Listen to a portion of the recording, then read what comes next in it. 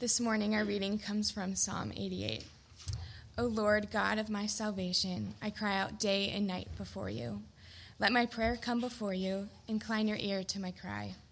For my soul is full of troubles, and my life draws near to Sheol. I am counted among those who go down to the pit. I am a man who has no strength, like one set loose among the dead, like the slain that lie in the grave, like those whom you remember no more, for they are cut off from your hand. You have put me in the depths of the pit, in the regions dark and deep. Your wrath lies heavy upon me, and you overwhelm me with all your waves. You have caused my companions to shun me. You have made me a horror to them. I am shut in so that I cannot escape. My eye grows dim through sorrow. Every day I call upon you, O Lord. I spread out my hands to you. Do you work wonders for the dead? Do the departed rise up to praise you? Is your steadfast love declared in the grave, or your faithfulness in Abaddon? Are your wonders known in the darkness, or your righteousness in the land of forgetfulness? But I, O Lord, cry to you. In the morning my prayer comes before you. O Lord, why do you cast my soul away? Why do you hide your face from me? Afflicted and close to death from my youth up, I suffer your terrors. I am helpless. Your wrath has swept over me. Your dreadful assaults destroy me. They surround me like a flood all day long. They close in on me together. You have caused my beloved and my friend to shun me. My companions have become darkness. Let's pray. Father, we just thank you for your presence here this morning, that it's just as real as our very own. So, Father, we pray that your Spirit would work on our hearts, that the words of my mouth and the meditation of our hearts as we encounter your word would be pleasing to you. We pray all this in Christ's name. Amen. This week in one of our small groups, we discussed why churches are not often places of honesty, or at least they often are not places where people feel like they can be honest. Churches feel like a welcome place for those people that tend to feel like they have it all together, or they feel happy or pious or blessed or grateful. But the church rarely feels welcome to people who are struggling with doubt and anger, for those people who are gripped with sadness or in the throes of mourning. And so we tend to keep those kind of emotions in the shadows. We believe that good Christians ought not to feel this way, and because of that, we remain silent often about what is truly going on in our hearts. This summer, if you've been with us, you'll know this, but this summer we want to shine the light on all sorts of emotions, both the ones we are very proud of feeling and the ones we are more ashamed of feeling. And to do that, we've chosen to study the book of Psalms, and as we've looked at the book of Psalms, and as we'll continue to do that, we'll learn that really every movement of the human soul, every emotion you can imagine feeling, is contained in the book of Psalms. Last week we looked at Psalm 104, which was a beautiful psalm written by the psalmist who was in awe and wonder of the greatness and the majesty of God. This week we look at Psalm 88, which has a very, very different tone to it. It represents a very, very different picture and a very different emotion. You see, at the end of the day, the book of Psalms really are a prayer book. It records for us prayers from many different authors, and these prayers have been used as instruments or tools of worship for God's people for centuries upon centuries. And as God's people read through the book of Psalms all throughout their history, they would read these prayers that gave expression to many of the deepest emotions of their hearts, including the emotions that were the most difficult to contend with. And that's what we see this morning. This psalm this morning is one of kind of primal emotion. We read it and we're surprised that this is even in the Bible. And we read it and we think, are we allowed to say these things in church, no less to God? After all, this is a psalm that has incredible raw emotion to it. And I think we see a few things in this prayer as we look at it. I think the first thing that we see is that it is a prayer of desperation that is full of feelings of desertion. Derek Kidner, who is a commentator, said this. He said that there is no sadder prayer than this one, than the entire book of Psalms. In it, as we've read, the writer is just overwhelmed by how awful his life has become. We don't know the exact circumstances of what was going on, but we know that his soul was troubled and it was full of sorrow. That his strength for life had disappeared, it was gone, and he felt like he was a dead man, or at least on the verge of death. He felt subject to God's displeasure and God's wrath, we read about in verse 7. And we also learn in verse 18 that all of his friends had shunned him and his family had left him. He was completely alone. He feels deserted by everyone, and especially by God. Sometimes I think after years and years of interpretation, we sometimes miss the force of the words that are in the book of Psalms. We don't get to get a sense of how raw and deep these emotions are. I think Eugene Peterson helps us with this as he interprets it in his book, The Message. He took a section of this psalm and he interpreted it this way. He said, I'm written off as a lost cause, one more statistic, a hopeless case, abandoned as already dead. One more body in a stack of corpses, and not so much as a gravestone, I'm a black hole in oblivion. You've dropped me into a bottomless pit, sunk me in a pitch-black abyss. I'm battered senseless by your rage, relentlessly pounded by your waves of anger. You turned my friends against me, made me horrible to them. I'm caught in a maze and I can't find my way out, blinded by tears of pain and frustration. You see, the writer is overwhelmed. He's overwhelmed by these feelings of desperation. He feels like he has been deserted and left entirely alone. And he is angry with God about all of it. Certainly he's angry with God about his circumstances and the difficulty of his circumstance, but his anger goes deeper than just his circumstances, because I think what makes him so angry is what he believes theologically about God. Because this isn't just a prayer of desperation, but this is a prayer that honestly recognizes the source.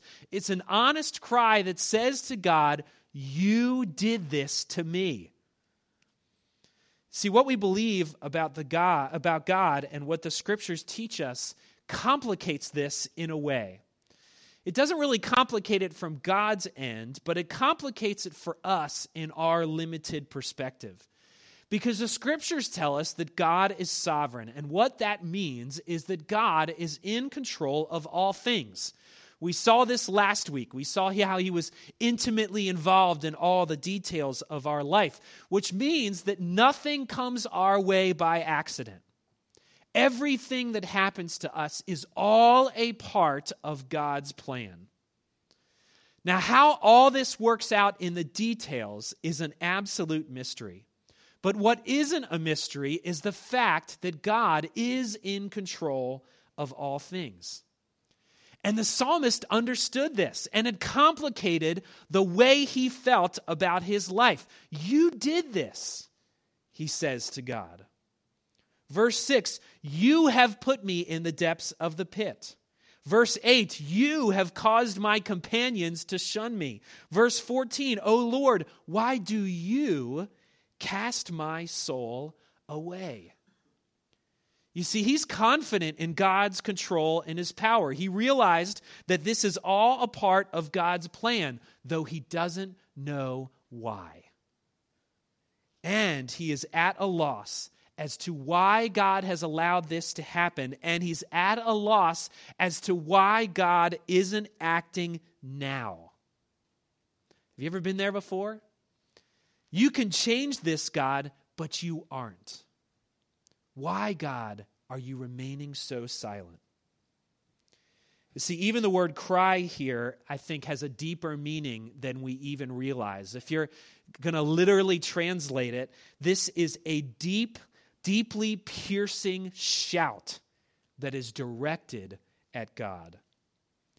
You see, the psalmist is caught between the tension of what he believes about God and what he is experiencing in real life. And it translates into desperation and into anger at God for what he has allowed and for God's seeming silence in the middle of it. If you are on this journey of faith that we talk about often, you've probably been here at some point in your life. How many times have you felt the freedom to talk amongst other Christians or walk into church, feeling the freedom to admit out loud that you were angry at God because of your life? How many times do you believe in your mind that God is good, but have a hard time getting your heart to follow your belief that is in your mind? You see, this is a prayer of desperation, wondering why God would do this and why he won't stop the suffering. But it also is another kind of prayer. It's a prayer of loose ends. Calvin said that this is a prayer of sorrow without consolation. And I think the thing that makes this psalm so unique is really its ending, or what it's lacking in its ending. You see, there's lots of other psalms in the book of Psalms that are dark and depressing and difficult to read, but many of them, in fact, most of them, resolve at the very end of the psalm. It's as if they say things are bad, but I will still praise God, or despite my circumstances, God is good. And then you come to Psalm 88, and this one doesn't resolve. It just ends.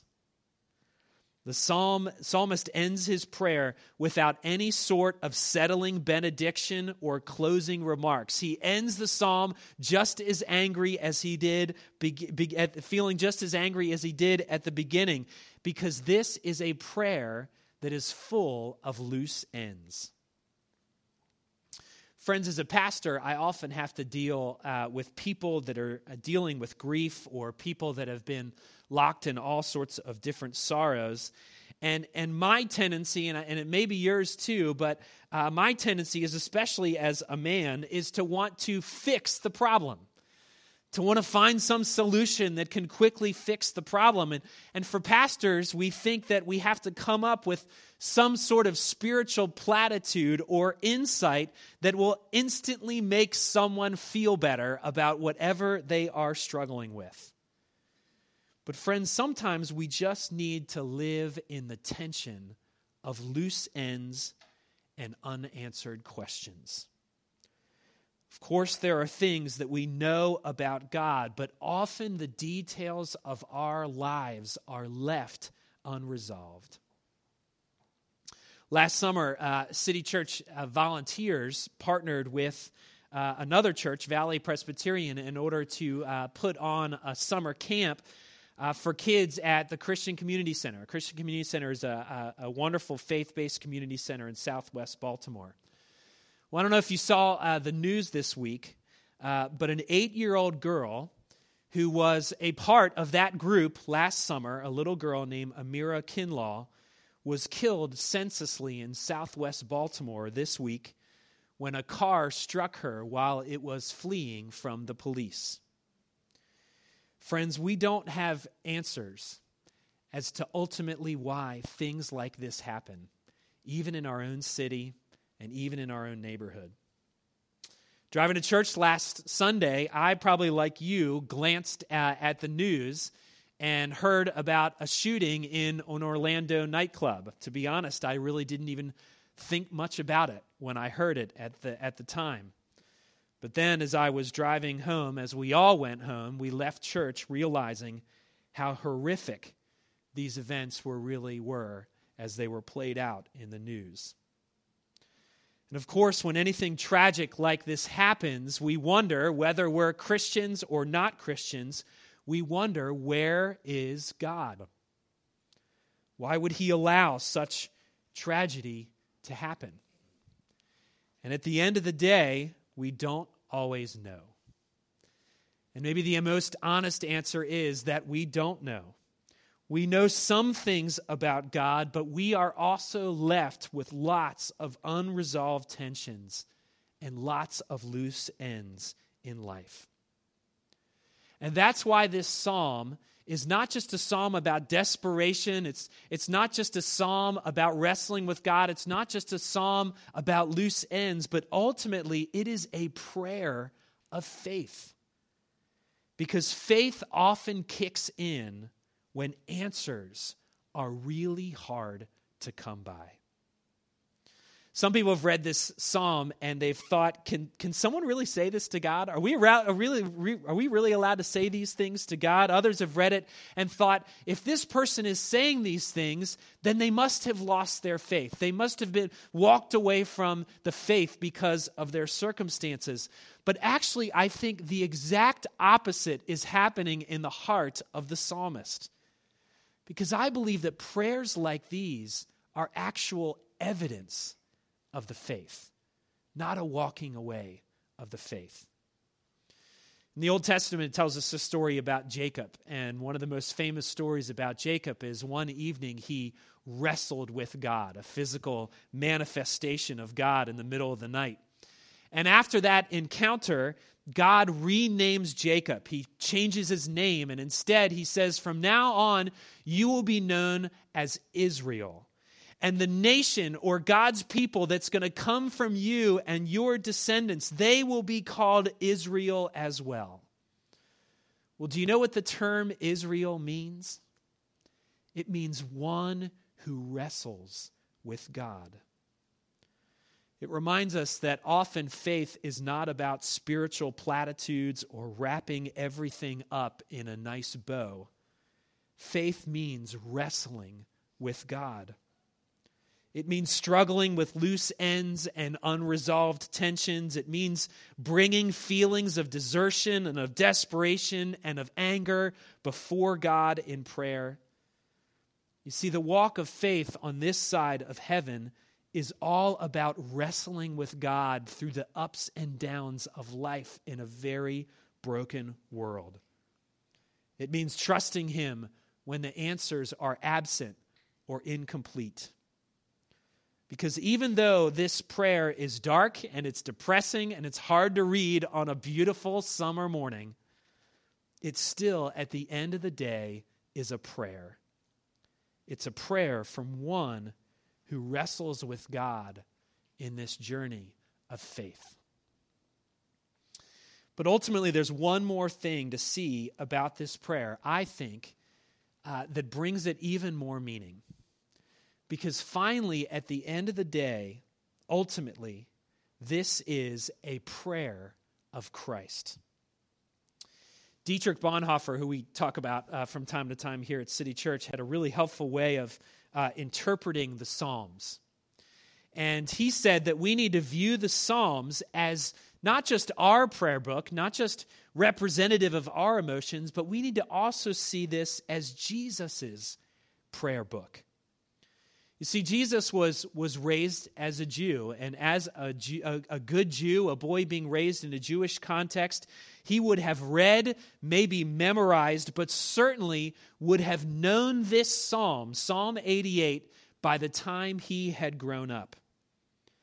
Bonhoeffer wrote this. He said, "A psalm that we cannot utter as a prayer, that makes us falter and horrifies us, is a hint to us that here someone else is praying, not we.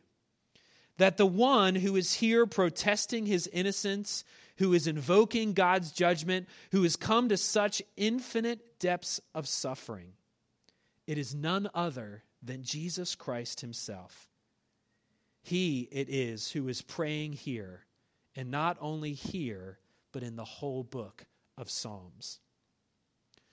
Now, I don't know this for sure, but I can only imagine that Psalm 88 was on Christ's mind at the time of his being hung on the cross.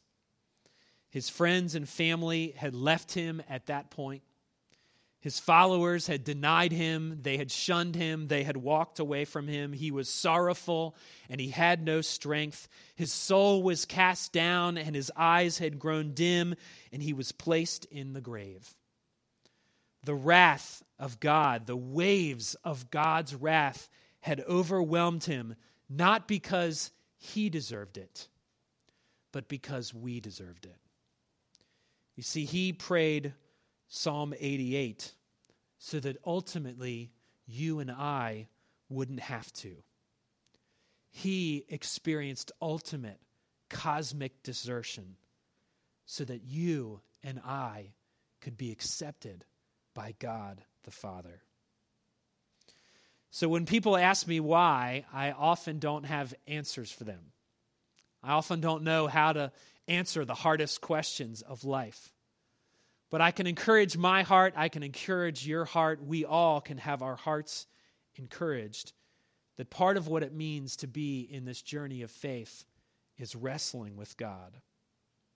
But we can also point to a Savior who knows what it is like to suffer. And he did it for you and me. Let's pray.